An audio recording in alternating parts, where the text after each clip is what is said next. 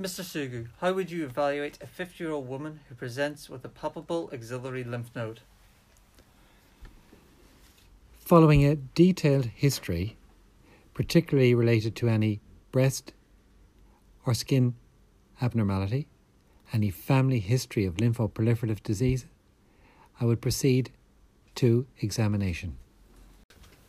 To complement the axillary examination, I would perform a general inspection, looking at the patient's skin, perform a breast examination, which is a 3-minute examination with the flat of your hand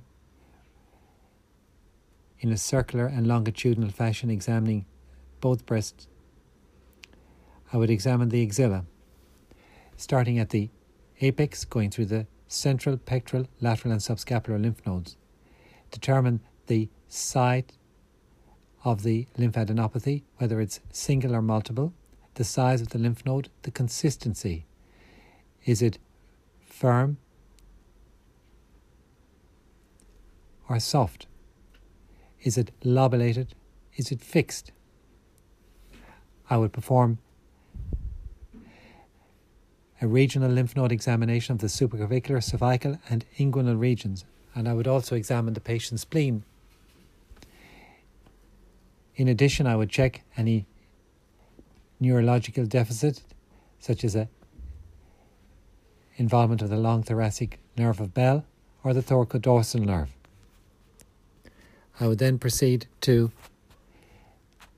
laboratory investigations, which would include a full blood count and differential, liver function tests, LDH, urea and creatinine, and C-reactive protein.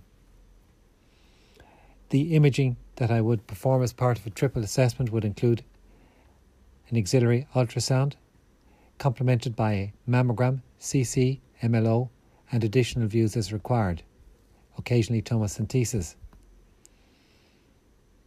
I would consider a CT scan depending on the initial images and the radiological score. I would consider a needle biopsy. I would use usually a core biopsy, 16 gauge with a short throw, 15 millimeters under local anesthetic. I would await the results of the pathology, including the immunohistochemistry, specifically to determine if this axillary lymph node was of epithelial or lymphoid origin, whether it was benign or malignant. If it was of lymphoid origin, I would be particularly interested in CD20, CD23 and PAX5 immunocytochemistry to determine if the patient had a lymphoma.